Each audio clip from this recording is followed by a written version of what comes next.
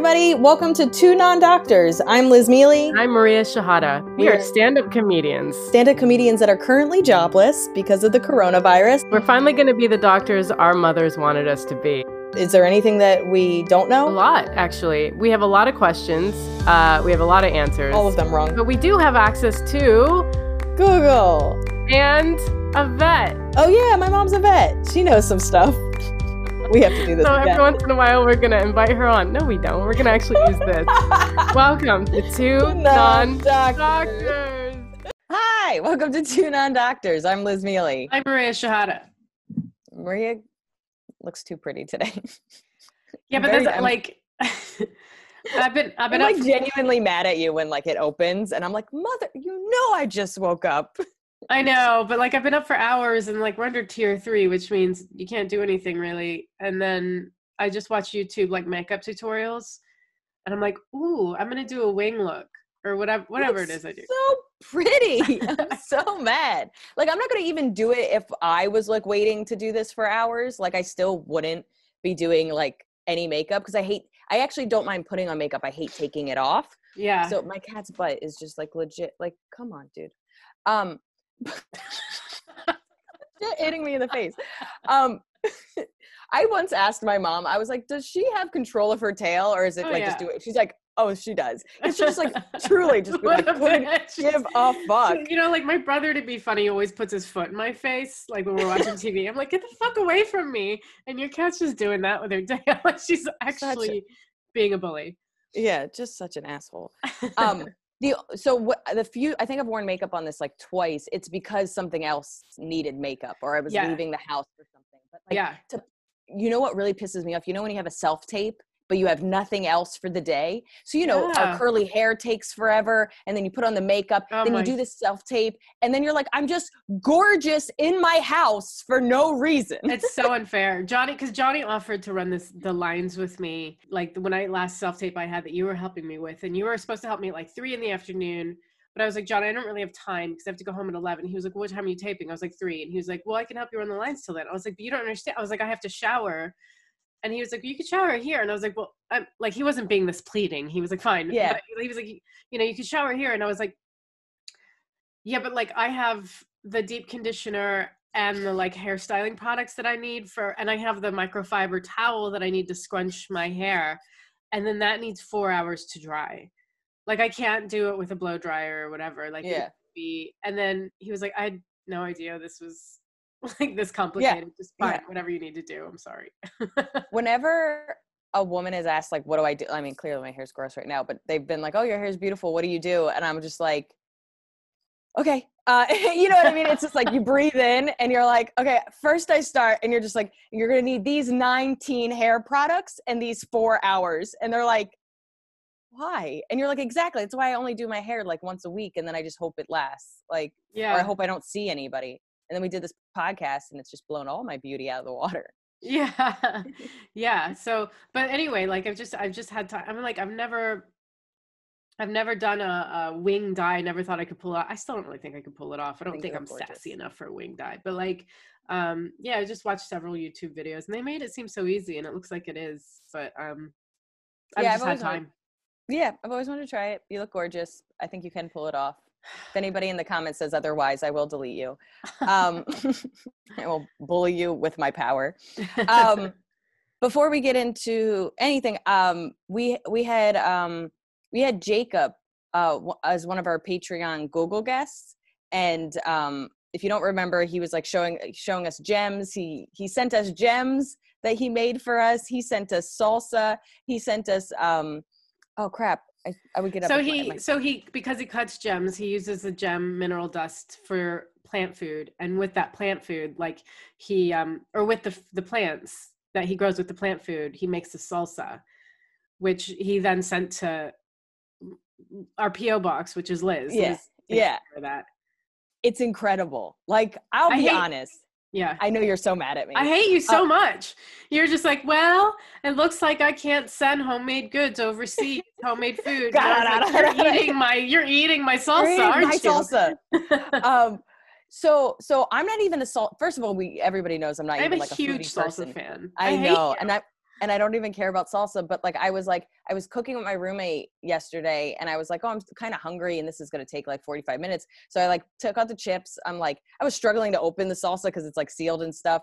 And then I'm eating it. And as I'm eating it, like, you know, when you have like full awareness where you like, it's like, I remember once we got these cannolis after a gig, me and my friend Jim, and we were both talking. And then out of nowhere, we just stopped talking because it was like, we just need to focus on how good these cannolis are. Like, it was just like two fat kids that were like, shh, I just need to focus. This is amazing. Yeah. And that's almost how I felt. I was like talking to John, I was cooking, I was eating the salsa, and I was like, shut the fuck up.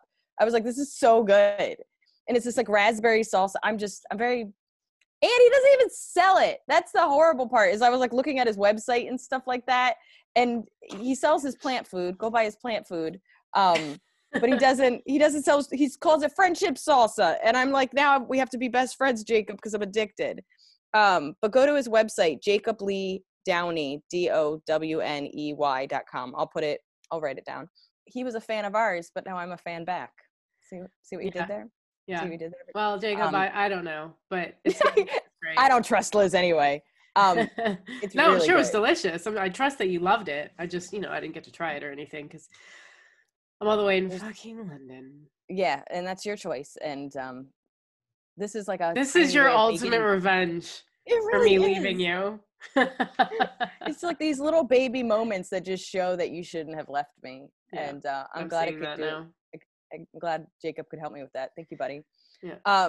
Let's get into our announcements. The reason Jacob was able to be our Google guest is we have a Patreon tier where you can come on and be one of our Google guests, but you can also get stickers, bonus episodes, early access, control our Googles. There's tons of stuff on our Patreon. So Patreon / / I don't know what that thing is, 2 Non-Doctors, and become a patron of us.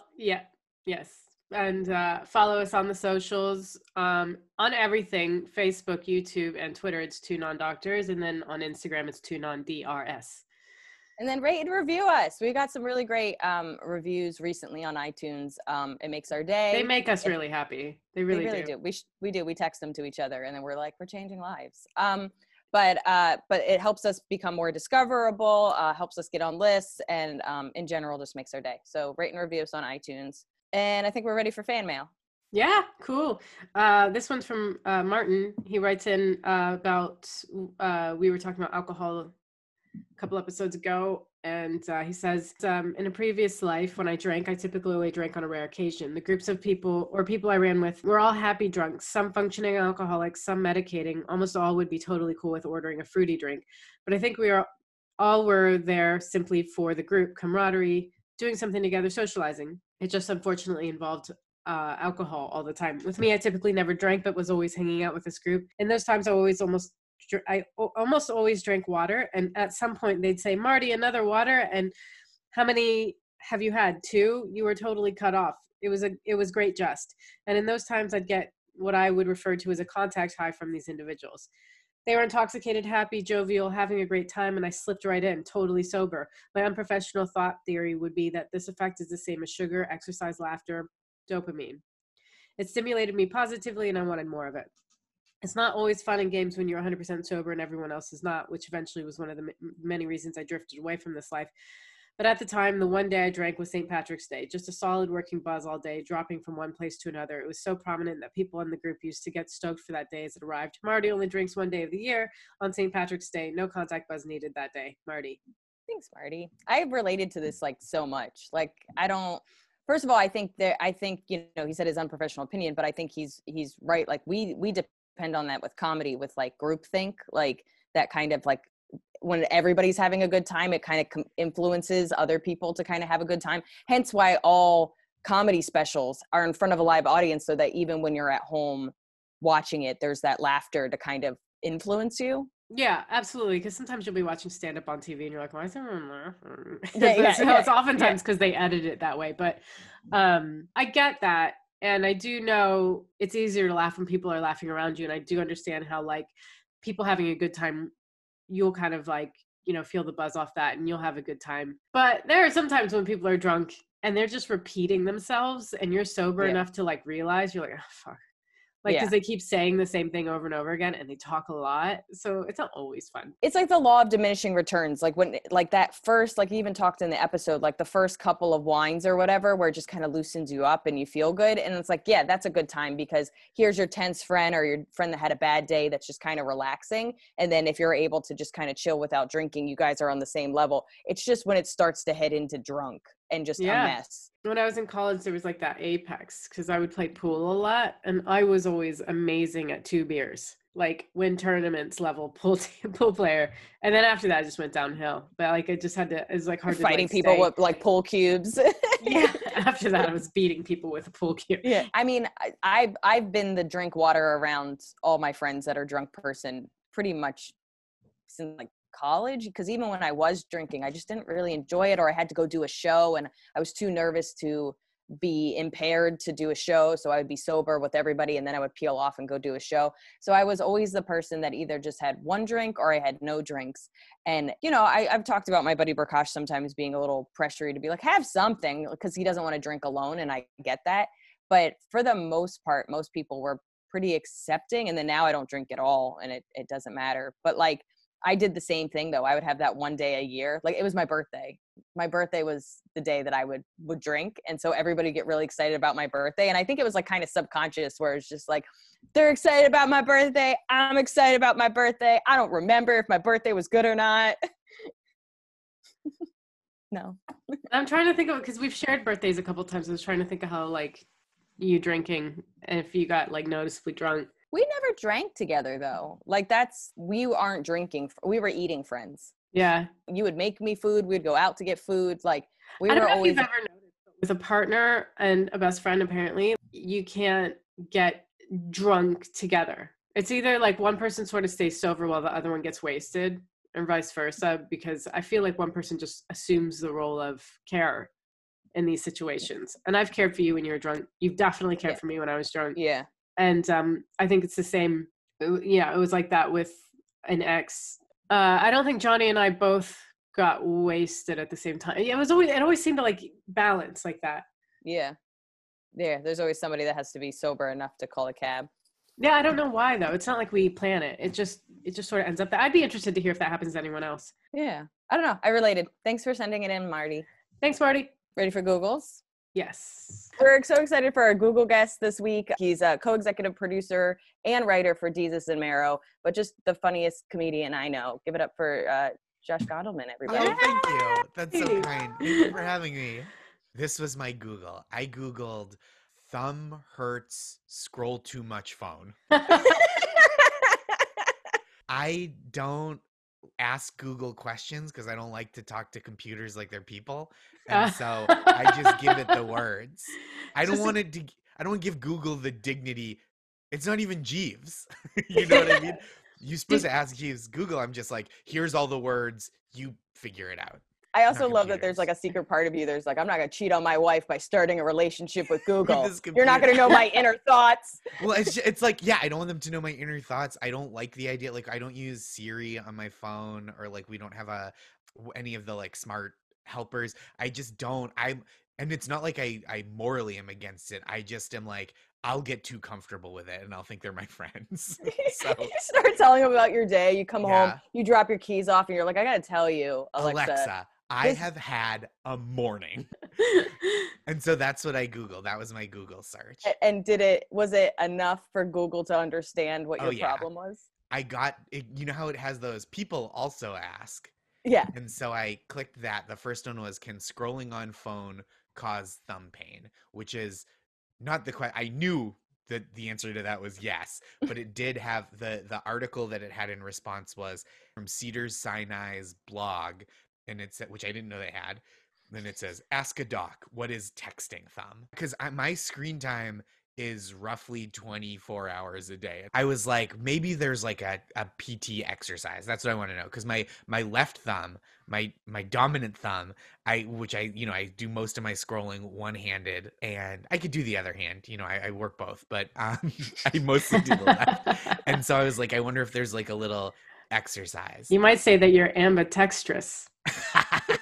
Thank you. Get out of here, That Maria. is like something I would say for sure. So yeah, they asked Dr. Eugene Tsai And he says texting thumb is a real thing. And here's the other one. People also get texting pinky because they hold their phone and it's supported by their pinky. Depending on how you hold it in your hand, it'll like put stress on your pinky finger too. So I was like, oh, maybe it's just like, hey, do like the thumb rotations, which feels like a very elementary school calisthenics exercise. But I made that up. That's not anything. Or like, in the 80s, they had those grip things to Yep, make your hand. Like, I sure. love the idea that like you're just walking around your neighborhood and people are like, Just oh, he's gripping. a bodybuilder. And you're like, no, I have a job, bro. And it's all on my phone. It's a phone job and I need to exercise to stay lean. And it's also known as trigger thumb, which is much cooler as a way name cooler than texting thumb. Just a bunch of cowboys out there like, why does my thumb hurt? Yeah. Why does my thumb hurt? Ask that dead guy.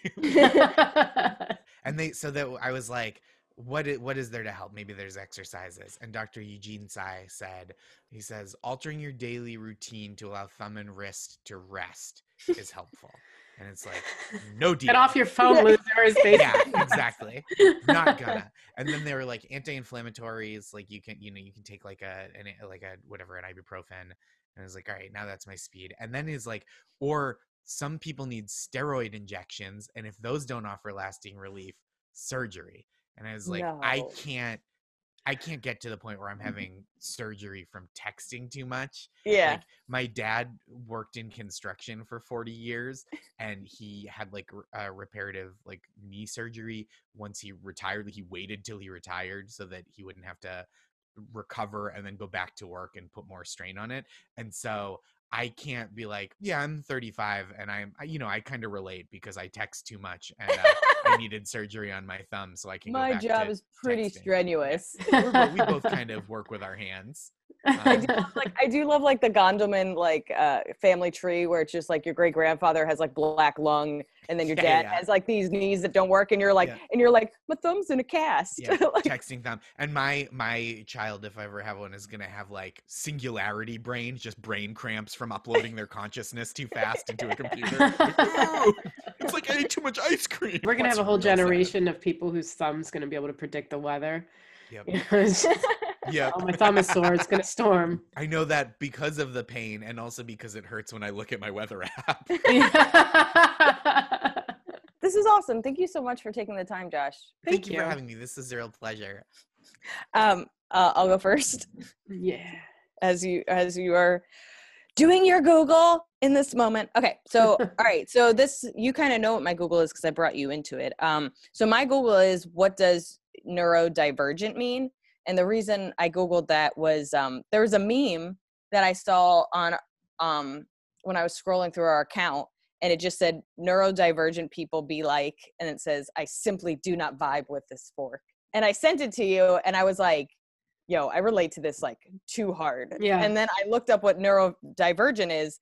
And first of all, so it's differing in mental neurological function from what is considered typical or normal, frequently used with reference to the autistic spectrum disorders. But it's an umbrella term for dyslexia, dyscalculia, I don't know if I said that right, ADHD, autism, there's some of these are big, dysparphia. I want to say it's dysgraphia, but I don't think that's what it is. I'm talking. Epilepsy, Tourette's or tic disorders, intellectual disabilities. So it's just a huge umbrella term. And all of a sudden I was like, oh shit. I was like, no wonder I agree. Cause I like literally saw that and I was like, oh, I completely relate to that. Like I've hated certain forks. I've been elated by a type of spoon. I've felt a kinship to a mug. Like there's like, I don't know, there's certain things that I just tactilely and emotionally connect with the same way I would feel about a friend to an object. And I didn't deep dive any deeper I just was like, what is this and why do I relate to it? And then it was like dyslexia people. And what's funny about it is I read that list and I was like, I bet you, just because misophonia isn't widely known, I bet you the reason that, because you said you related to it, I bet you misophonia is on it. Because I think it mostly relates to autism, but then all these other kind of disorders, disabilities, whatever you call it, are channeled under it. I think misophonia would be under it if it was as popular as ADHD. I get like that when I was picking out a notebook, there was like 17 different colors of notebook, and I was like scrolling the thing over them all until one of them made me feel calm. Yeah. It's like when you hear about kids being like, my peas touched my mashed potatoes and I cannot eat this. And you're like, Yeah. I kind of get it. Like, I do. Yeah. Because there was a certain blue that I was like, not this blue, not that blue, that blue. And then it's just like, yeah, it like locks into place. I don't know how to explain it. Okay, so I've only got my nails done a couple of times, but have you ever had like a woman where you're just like, oh, I'm gonna get this, and they're like, do you want this? And you're like, ew, who would ever pick that color? Like, you almost are like, are you dead inside? Like, I can't even believe that color is an option. It's so offensive. And you're like, oh no, thank you. But in my head, I'm like angry. I'm like, bitch, I picked this color because it's the best color that's ever happened to the universe. Your color is the closest to vomit I have ever seen in my life. Yeah, I mean, I don't But get you can't be that passionate. But like, colors. I know, I tweeted once that like I just spent longer choosing a nail color than I did choosing what college to go to. But like, I like a certain thickness in like drinking like water glasses, you know, like. But I thought that was just getting older. Like now, I just have a preference of these things. And I do think you've been out to like cafes with me where I'm like sit down and I'm like, not in a seat. And then I think there was a sketch I read about it. I can't remember. And then we would just have to keep changing seats. Yeah. I cannot do this today. You are very particular. I've learned to enjoy it. But I think what we're particular about is very different. Like my favorite part about Europe is they give you a tiny teaspoon, and I fucking love tiny teaspoon. I'm obsessed with spoons. I do not know why. I've been like this since I was a teenager. A tiny teaspoon. Yes, exactly. Then we're gonna have to pay royalties. Good job. Come at me, Elton John. But like I've been to places, you know, in New York, and I go, oh, can I have a spoon? And they give you like a soup spoon, and you're like, are you a monster? Are you who raised you? But they give spoons for desserts here, which I hate. I'm a fork dessert person. No dessert spoon. I want a fork. No. Well, agree to disagree. Are you telling me you eat cake with a spoon? If it has ice cream with it, no, I eat it with a fork. Yeah, of course you do. You're not a monster. Okay. It's one of our most aggressive fights. Being neurodivergent is very, very combative. Yeah. What's your Google? My Google is like, why has my cold lasted so long? Here's the thing. I thought it was allergies. And then this is weeks ago this stuff started. And then because Johnny was like, why are your allergies so bad? They weren't this bad this time last year. And I was like, I don't know. And I started taking allergy medication for it, and it didn't work. It just made me drowsy, but it didn't work. And so I was like, maybe it's not allergies, maybe it's actually a cold. I haven't taken cold medication, but like, if it is a cold, why has it been like 3 weeks? I swear to God, like the last few podcasts, I sound stuffy, and I know I had like to pause a lot to blow my nose and stuff, and I know I sound stuffy now. What the fuck is going on? Could it be like bronchitis or something? Hold on, I have to get this cat. Yeah. Working from home is so hard. I know. Okay. Could it be something more serious, like bronchitis or something? Like something I know you don't have like a lung thing. Yeah. And I don't really have a cough. I don't have a cough at all, but I've just been sneezing and my nose is just, it seems to happen, I don't know, like I get sneezy and nose like runs in the morning and in the evening, and I guess around this time I get a bit stuffy. But I don't know. Like I don't because so we were texting, I started sneezing a lot like a week and a half ago, just like out of nowhere, sneezing a lot. Made me think of you because I was just like, is there dust here? Like I literally was like, is there dust? So I started sneezing a bunch, and then I had a couple of days where I was just like runny nose. But it was like 2 days runny nose, nothing. 2 days go by, runny nose. And I was like, what is going on? Like, I was like, I just don't understand. And like, even the sneezing was like a couple days sneezing, nothing. And I was just like, I just don't understand. Cause like, to me, that feels like allergies if it's not consistent. Yeah. But then I don't get allergies, and also it's winter, and also I haven't left the house. What I did find out is it could be, and I think someone did write in saying this, but it could be sinusitis. Like it could be, my sinuses could be infected. Oh. So I don't know how to fix that. Yeah. I've just realized that our podcast is just like two old ladies being like, this hurts. Yeah, but I mean, this is just going to get worse as years go on. Like, and we continue doing this, we're going to be like, my hip feels really fragile. Yeah. And we're like, 37. You know what I mean? Like people look back and they're just like, you know, I was listening to them and then I saw a picture and they read young, but they sound like the Golden So let me Girls. read this. Acute tinnitus usually starts. I'm shutting you up. I'm sorry. I'm sorry. I just interrupted you. Acute tinnitus usually starts with cold-like symptoms such as runny, stuffy nose, and facial pain, and it may start suddenly and last 2 to 4 weeks. Subacute tinnitus will last 4 to 12 weeks, and chronic is 12 weeks or longer. God, please don't let it be chronic if it is this. And swelling inside the nose, like from a common cold, blocked drainage ducts. That sounds like all of what's going on here. Structural differences that narrow those ducts. Nasal polyps, don't know. Immune system deficiencies, doubt it. I'm pretty strong like bull. And then, so I just don't know how to get rid of it. Treatment. If you have a simple sinus infection, your doctor may recommend you use a decongestant, saline nasal washes. You shouldn't use over-the-counter decongestant for more than 3 days because it can make you more congested. I tried one of those nasal sprays. I hate it. I don't know if you've ever sprayed shit up your nose, but it doesn't feel right or natural. My dad was like almost like addicted to those, and he doesn't have a sense of smell now. Like it's like one of like they work, but if you keep using them, like they said, like more than you're supposed to, it messes up your nostrils and stuff. Yeah, so I used it like twice, and I was like, I would like to smell flowers continually. So I might just call the doctor and see what's going on. Maybe they can offer like an antibiotic or something. It's been going on for a while. Yeah, and I'm unhappy with that. It's also like when you're stuck indoors and you have nothing else really going on, it just makes your uncomfortableness so much more like in focus. Yeah. If I'm busy and I have a cold, it's like, yeah, I'm uncomfortable. I'm carrying tissues, but like I have shit to do. But like being sick during the pandemic, besides thinking I have COVID and I'm dying, I'm just kind of like, my life is over. Like, it's just so like, it's the most important thing that's going on is that my nose is drippy. Yeah. Yeah. I know my dad was like, why don't you call a doctor? And I was like, I'm not calling a doctor for a runny nose. Thank you. And I'm like, it's a global pandemic. I'm an adult. Yeah. But at the same time, I want to breathe. Yeah. Let's get personal. Let's do it. I didn't mean to say that you were pretty for like 10 minutes beforehand and then this be our let's get personal. I told you, but our things in our podcast connect. I know, we're just on the right page. So our question is, did people growing up tell you that you were pretty? And it's actually a conversation I was having with a friend of mine I've had since elementary school. I saw her when I was doing Florida gigs. I went to go see her and we've been friends forever.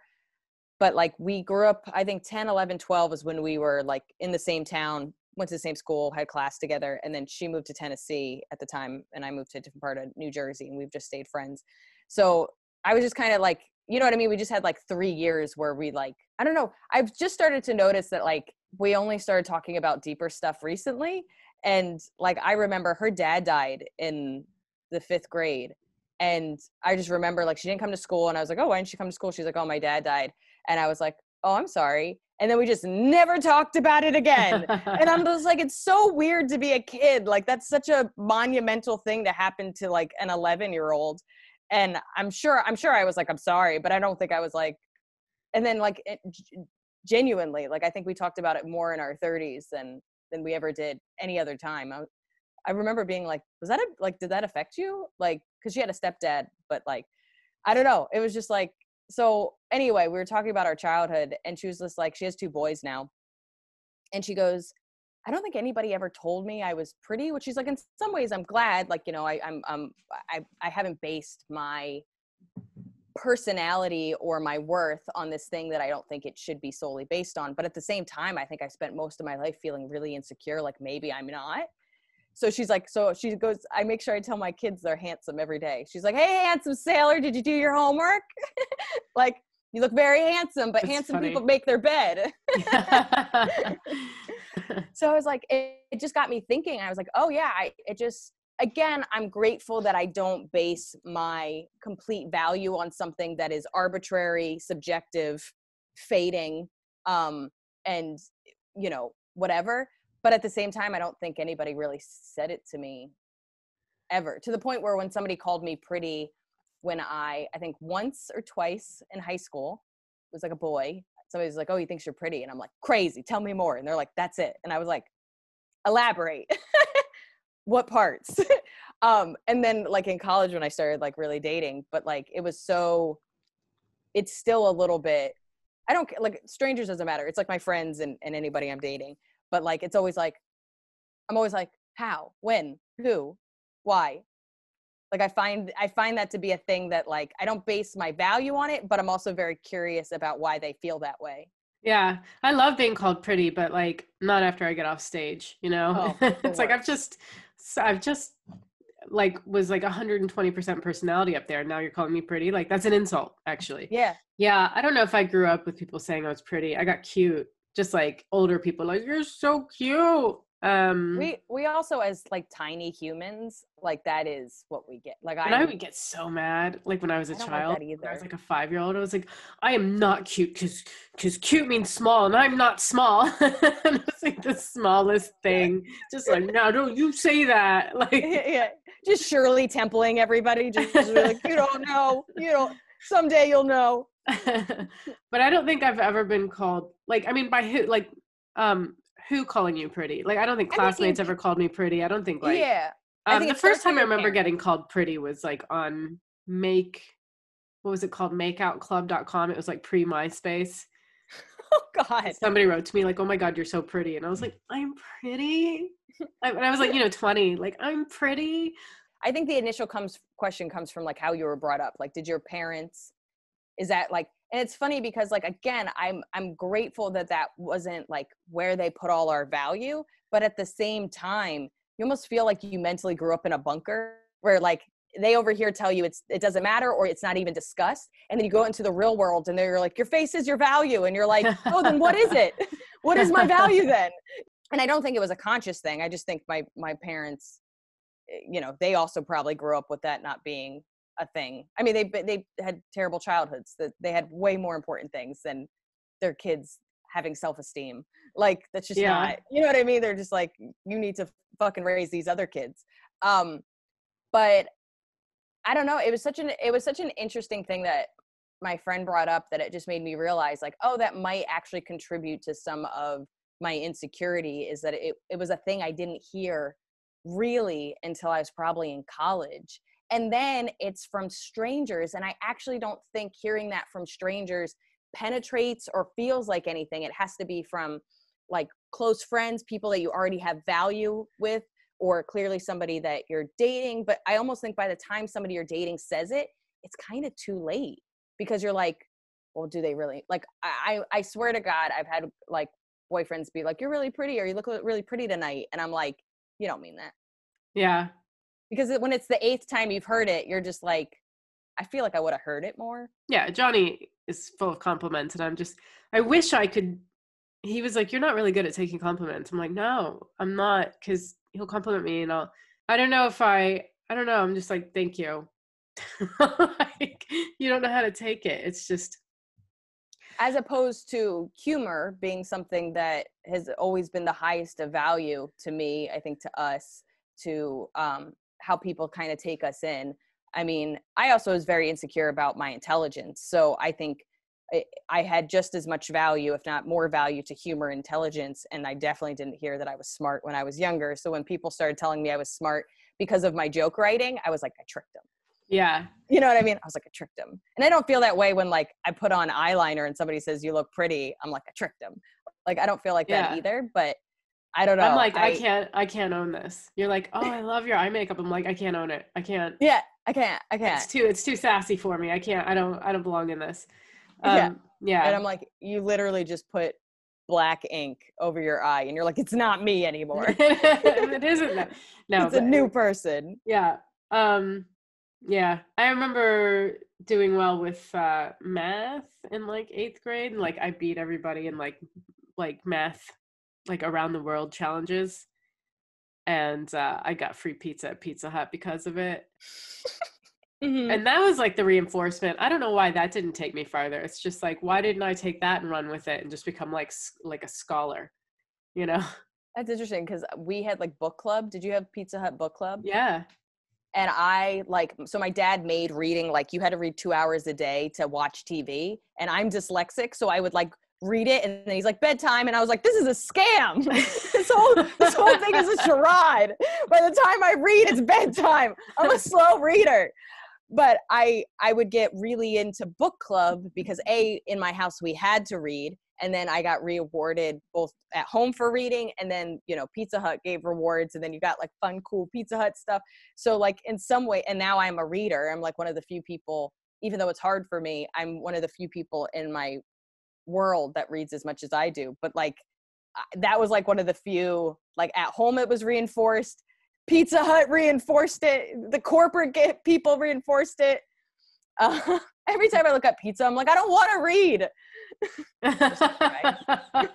Man, Pizza Hut ruined themselves on you because you're like, it's like instead of thinking of delicious pizza, you're thinking of books. You're like, get it away from me. I just want to hang out with my friends and watch TV. Yeah, I don't know.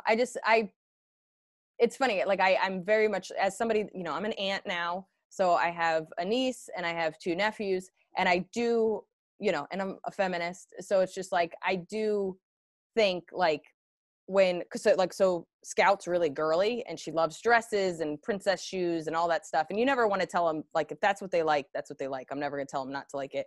So I'm always like, oh, you look so nice. And I'll be like, oh, look at these like I make sure that my compliments are even. So it's not just, you look so pretty, you know, whatever. So it's just like, what a great drawing, or, you know, that was really thoughtful of you to help out Cooper like that. Like, to me, it's just when the only thing you say to a little girl has to do with their appearance, even if that's what they're excited about. Like Emmy, my little sister, was the only person that was really girly in our family. Like, I don't feel like I just wasn't girly.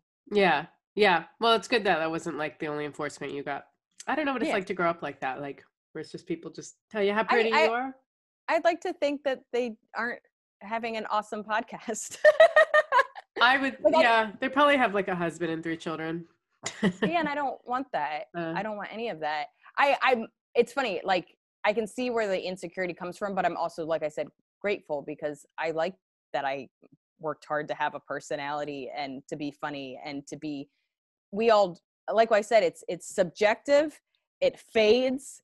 You know what I mean? Like, you're just, even if you're a model, you like tap out, you know, at some point, like a football player, they're like, you're too old for this. Get out of here. Like, you have to start some kind of award show or something to continue to be of value.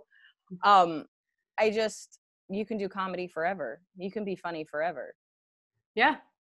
Yeah. We made smart choices. I think our parents made this choice for us. Yeah. You did this to us. You want to get into the topic? Yeah. Okay, so our topic this week is dreams, which was 100% because I had like 8 vivid dreams in a row, and I was texting you incessantly, and I was like, I know this is the most boring type of conversation, but I remember it, it's crazy, and I just need to share it with somebody so I can move on with my day. Yeah, and I'll be honest, I do get bored with dream conversations. Johnny loves hearing about dreams, and I'll be like, I had this dream, and most people go, oh. Like, they'll listen, but they don't want to be, and he'll go on, and he'll analyze it. He's so good at that. And but I generally, it does feel like there are specific times where your dreams are more vivid, but most of the time I don't remember my dreams, but there seems like to be a few nights in a row where you will, and I'm not sure what that is. But so I did a bunch of research.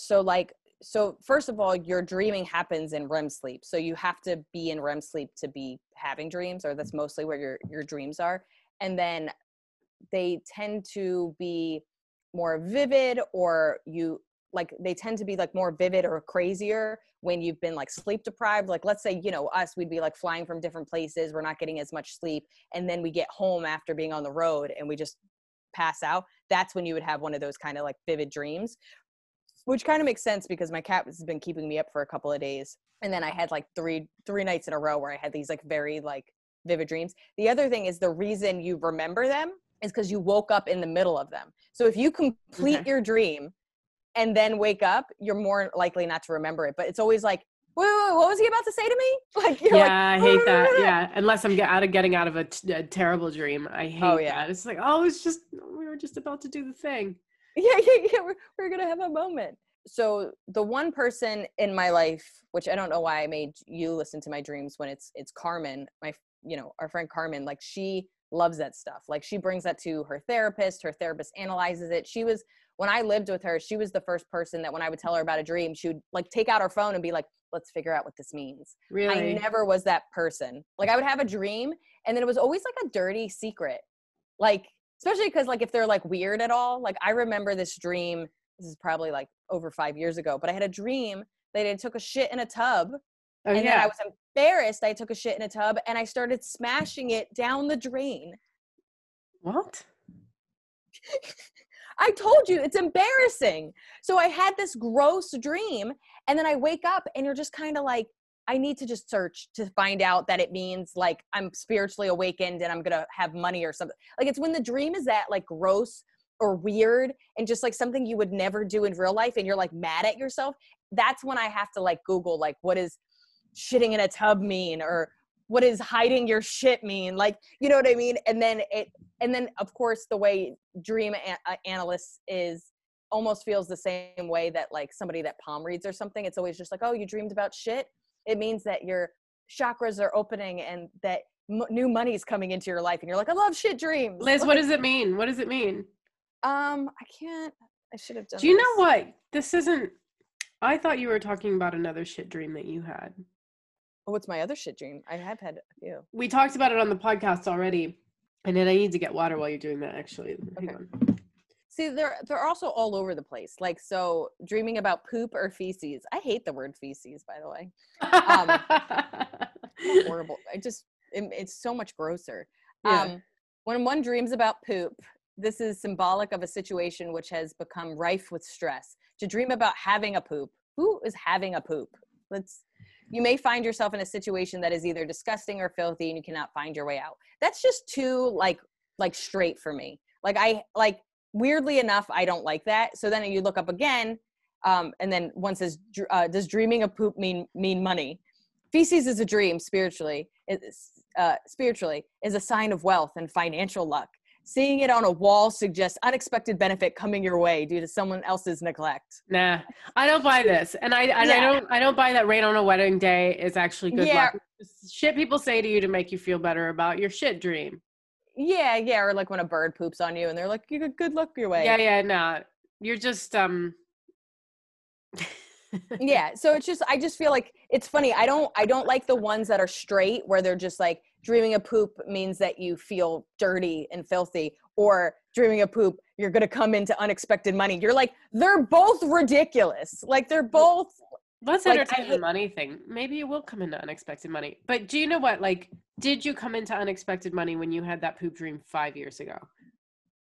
I do feel like I financially started to be more secure in the last 3 to 4 years. So some of these poop dreams, guys. Slow burners, but yeah.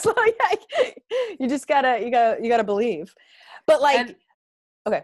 You did have a poop dream. We talked about it on the podcast. One of our most embarrassing episodes. For you, I'm fine. But like, because I think it was at Justin's, you had like a poop dream at his place or something.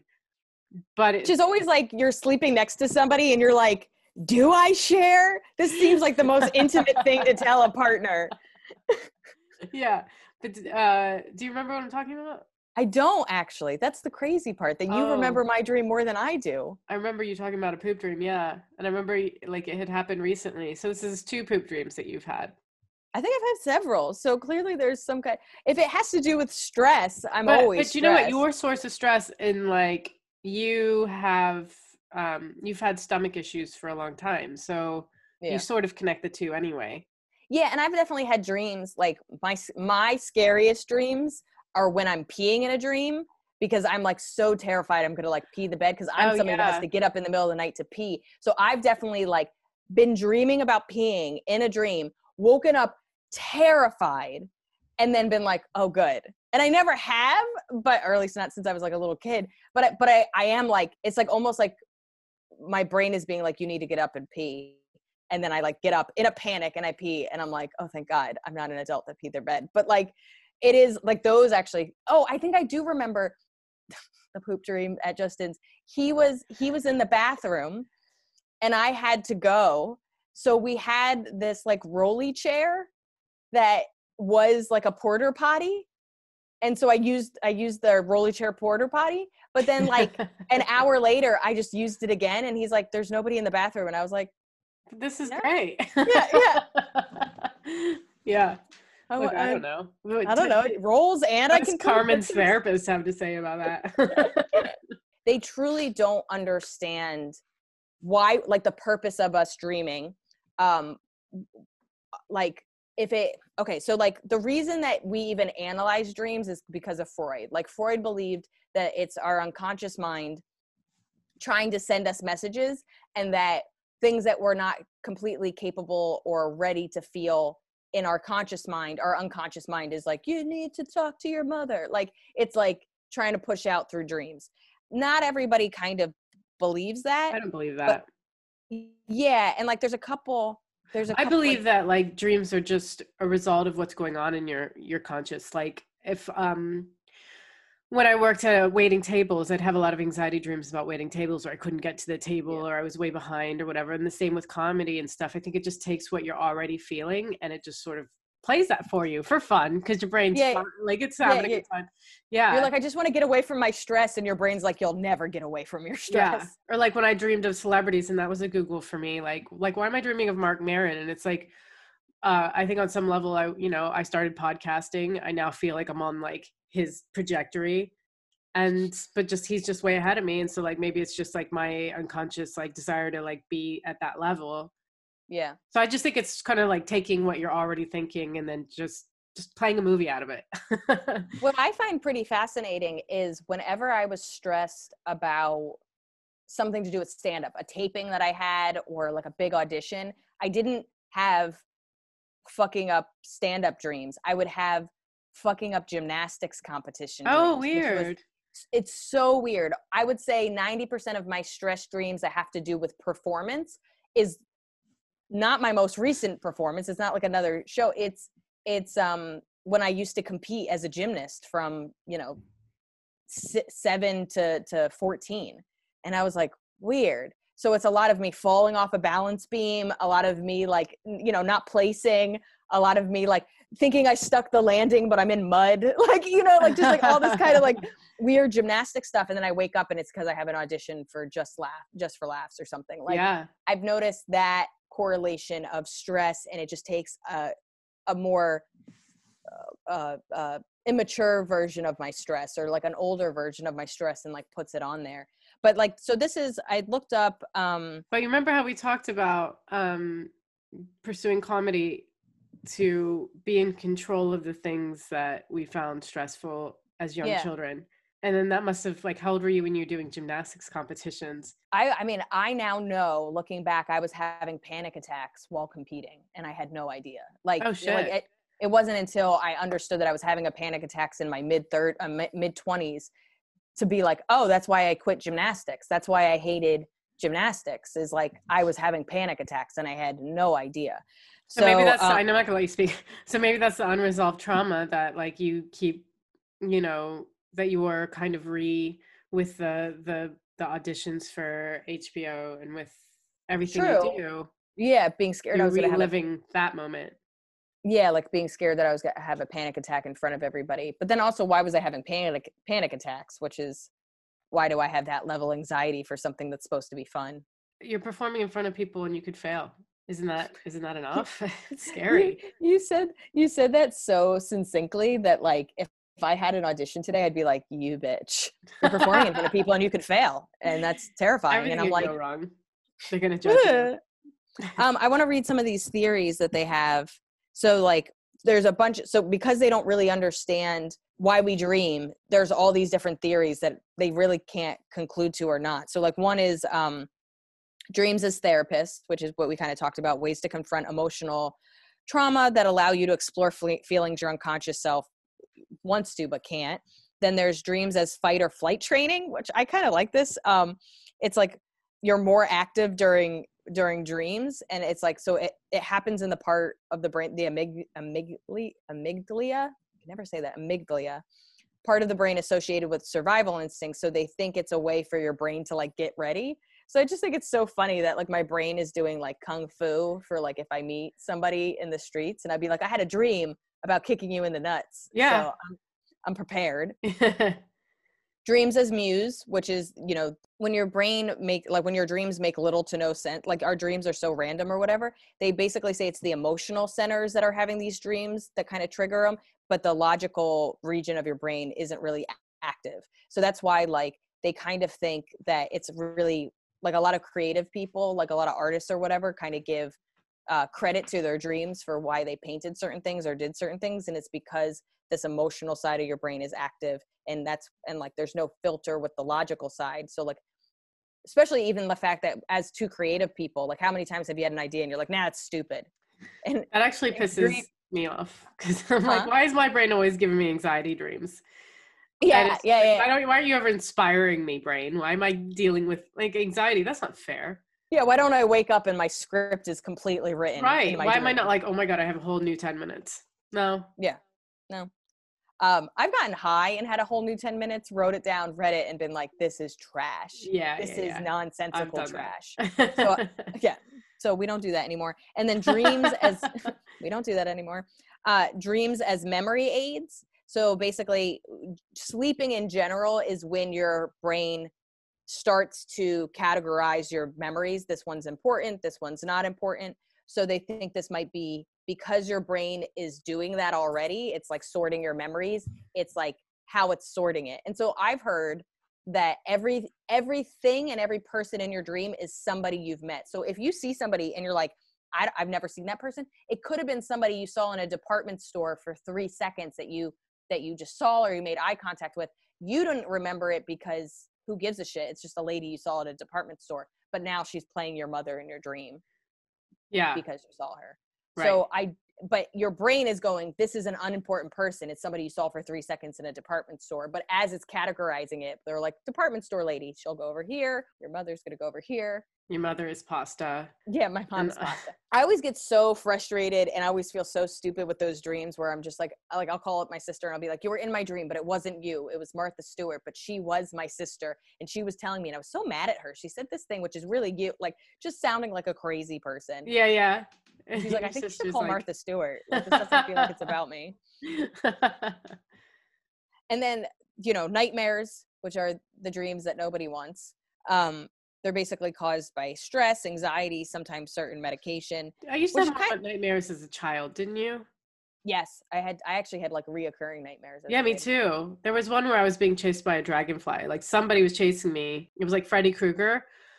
And I was like, their weapon was a dragonfly. And I remember like waking up because like I got stung by it once and I woke up crying. And I was like, I hate this dream. And I had another recurring dream that there was like Dracula was blocking my path into my home. How old are you? Like 32. I don't know. I must have been 3 or 4 or something like that. Like very young. Okay. But yeah, I used to have a lot of recurring nightmares. I was gonna say Dracula is like the least scary of the. Go fuck yourself. It was Count Dracula. yeah. Matt, you know math is scary to all of us. I'm like, I don't want to take the math test. He's like, we're gonna count again.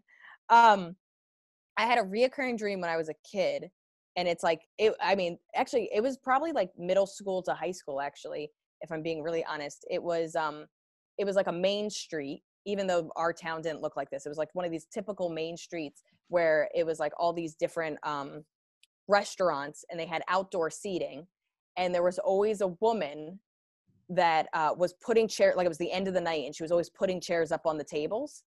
Mm-hmm. And I would call out her name, and her name was Mom. So I'd be calling out my mom, and then she would look angry, and then she would turn into a monster, and she would start screaming at me, and then she would chase me with a chair.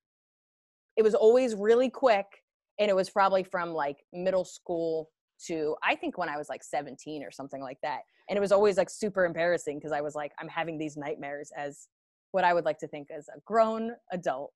So and they would throw me off in our nightmares. Huh? We're both being chased in our nightmares. Yeah. I wonder what I have a lot of being chased nightmares because I can't run. So it's like my worst. That is my worst nightmare, is being chased. Which is interesting because then I got into you got into running. Yeah. And I was like, I'll show you dreams. And I just stress ate. Oh, Chasing Nightmares is apparently a movie. Okay, Oh, that's not cool. what That's not what we're Um, asking. Nope, Google, you got this wrong. Chasing Nightmare meaning. Again, if it says exactly what I think. Okay, dreaming about being chased generally means that you are being told by your unconsciousness that you're avoiding an issue or a person. In such dreams, context is important, which includes identifying the chaser. I guess so, but I don't know. It's hard for me to think I was avoiding anyone as a kid, but maybe I was. I feel like I was avoiding everybody as a child. Yeah. I had too much pressure as a kid. All the stress of being a child. It is a Yeah, lot. I did. God, it's so much easier being an adult in a pandemic. I do nothing. This is, now that I think about it, this has been my dream as a teenager. I always no homework, don't have to go anywhere. I eat what I want. I talk to my friends, but I don't have to leave the house. I just realized I might have wished this when I was 15. Thank you. Everyone is very happy you did that. Yeah. Everybody's like, we lost everything. Yeah. Now I think about it. This is my 15-year-old dream. I've loved lockdown. I've always said it. I definitely feel like the lack of having to keep up with the Joneses, in our community, and the lack of, my dad made being on time such a important part of who I am as a person. Like, my dad's the type of person that's like, if on time is 15 minutes early, and if you show up exactly on the dot, you're late. And there's a great comic, his name's Sam Evans, and he has this joke that was like, my boss said if I show up he goes, it doesn't matter if you show up 15 minutes late or an hour late, you're late. And he goes, so I show up an hour late. Like, if it's not gonna, you know what I mean? Like, if I'm already running late, I might as well be an hour late. You said there's no difference. And that's kind of like, my dad has made not being on time such a part, like, people are gonna judge you, that I like with spots and airports and I'm always early. Yeah. I'm the same way. I think our dads would get along. I think they would too. I really do. That's why, you ever have a meeting and that they're packed, but you're like, I have to show up early, but I can't show up too early because then I look like I'm not doing anything with my day. So it's like, have you ever showed up, you're so paranoid about showing up late that you show up a half hour early, but you're like, I can't check in at the front desk a half hour early. I'll look like a psychopath. So then you have to walk around the block and you'll be like, I think 12 minutes early is respectable. I'm going to show up 12 minutes early. And then they're 10 minutes late and you're like, 45 minutes of my life is gone. Yeah. Oh yeah. All the time. Always way early. I have to kill the time. I do that same thinking of what's too early.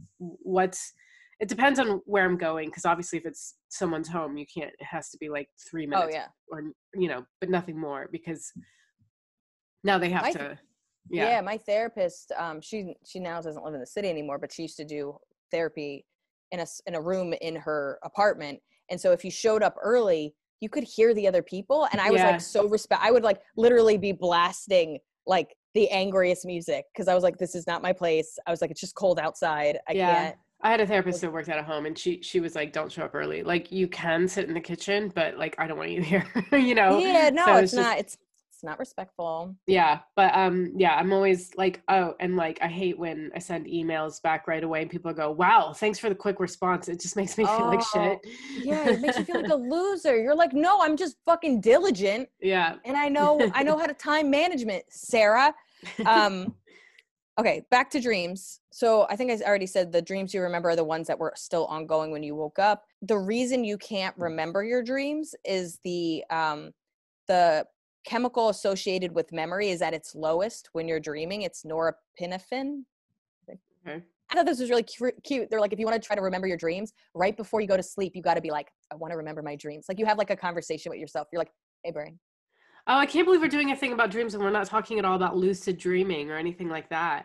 I was starting to look it up. My brother got really into lucid dreams. There's it would almost have to be its own episode because there's so much on people that that's their goal in life is to lucid dream and to be able to knock 3 times. And that's how you're dreaming. And, I know that Johnny tried it for a while. There's another comedian here that's getting so into lucid dreaming that everyone else is going, hey, are you okay? They're commenting on his Facebook post. Are you okay? He seems like he might be losing it. And I actually don't know if he is just sort of into lucid dreaming because he does lucid dreaming art, which is really cool. But we don't know if he's actually losing it or if he's fine and he's just exploring this really cool thing. But there's a whole thing about it. Yeah, I think what's difficult with, like, let's put it this way. Like, I text you, I tell you a description of what I dreamed last night. We talk about it for 10 minutes and then we move on. This obsession with who you are when you aren't awake, which is, I get that it's a huge chunk of your day. It's 8 hours. You know what I mean? It's 7 to 8 hours of your day that you're not conscious. But anytime I almost feel the obsession with lucid dreams is the same when somebody becomes obsessed with a drug, where you're just like, you just don't want to be here. You don't want to be here. I don't know. I think because you could do anything in your dreams. You could fly, you could jump off a cliff or whatever. So to be able to control that, I think. You could do anything when you're drunk. You can jump. No, but you could die. There's consequences. You get physically hurt. In dreams, you could do anything. Like if I could fly in my dream and if I could control that, I would definitely. I don't know if that's what lucid dreaming is. I haven't looked into it at all, but like I would definitely do that. Yeah. I don't know. I feel like I should first, I was about to say master meditation when really it's start meditation. I feel like I should master a thing I haven't started first before I get into, I just don't, if I'm not disciplined with meditating, I can't imagine I would be disciplined with lucid dreaming. I just don't even understand like how people start controlling their dreams. Like what, let me see if there's a real quick my life. Listicle. Let me just see if there's a real quick listicle on how to lucid dream. I'm sure that 5 techniques. There we are. There's my listicle. Oh, yeah. Thank you, Helpline. Here we go. How to lucid dream. Super simple. Reality testing. Reality checking is a form of mental training. It increases metacognition by training your mind to notice your own awareness. Your level of metacognition is similar in your waking and dreaming states, so higher metacognition when you're awake could lead to higher metacognition when you're dreaming. I think that might have something to do with meditation. I really don't know. It feels like the power of now shit. Yeah. I don't know. Reality testing. I don't really get that. Here are some common reality checks that people use to lucid dream. Mirrors. Check your reflection to see if it looks normal. Solid objects. Push your hand against a wall or a table and see if it goes through. Some people push their fingers into the opposite palm. Hands. Look at your hands. Do they look normal? Time. If you're dreaming, the time on a clock will constantly change, but if you're awake, the time will barely change. This is really interesting because it's just, I mean, but like, how do you tell yourself to do that in a dream? I have no control over my dreams. And I feel like lucid dreaming makes me feel like I just have like a wild animal of a brain and it could be domesticated. Do you know what I mean? I'm so wrapped up in the atrocity of what's happening in the moment that I would never think, like this dream I told you about recently. Like I told you, there was a guy that I dated it's been years, and he stole all my clothes. Like we were living together. He stole my clothes. He stole the dresser my clothes was in. He sold it, and I had to go wearing his clothes to go buy my clothes back. And I'm like, it's happening in real life. Like I'm almost telling you about this dream where I'm like, isn't that bullshit? Like that's how I feel in the dream. Like I'm so consumed by this atrocity that's happening to me that I would never think like, hey, maybe somebody didn't steal your clothes and sell them to a boutique that just happened to be down the street. Right. It's like, just, but that's what I mean. Like it's so far away from my awareness in my dream life. Like I barely remember my dreams. I don't know how I would be mentally with it enough in a dream to be able to be like, oh, is this a dream? Let me check my hands. Do you know what I mean? Yeah. Also, like, yeah, it kind of, because you brought up power of now, like I always say the thing that I got from that was accept, then react. And I'm still like reacting like a crazy person to normal things that have happened. And then I'm just talking about being in a dream, just reacting. I'm just like, give me my clothes back. Like, and then there's just like somebody, like there's like a squirrel in my dream that's like, check your hands. Yeah. It says to have a dream diary so that you can start recognizing dream signs, like as if all dreams have like particular, like there's like a hawk in the background, like, ah! And you're like, oh, that's the dream hawk. Oh, dream hawk. Wake initiated lucid dreaming is wild, which is weird because that's the word I use to describe my brain, I think. Happens when you directly enter a dream from waking life. It helps your mind stay conscious when your body goes to sleep. You'll need to lay down and relax and experience a hallucination. Look, I don't know. We'll have to come back to this because it's too much. Yeah. I feel like we solved nothing, so that's good. So on brand. Yeah. I guess I would want to hear from people like, of course, if anybody has been able to like figure out lucid dreaming, I would want to hear about that and like how they got into it. But like, I think more importantly, like, do you believe that your dreams are like secret messages? Because like there's a part, because I kind of think of like when you analyze your dream, it's not too far from like, you're a Gemini and that means you're going to come into money this month. Like to me, it's not too far off from that.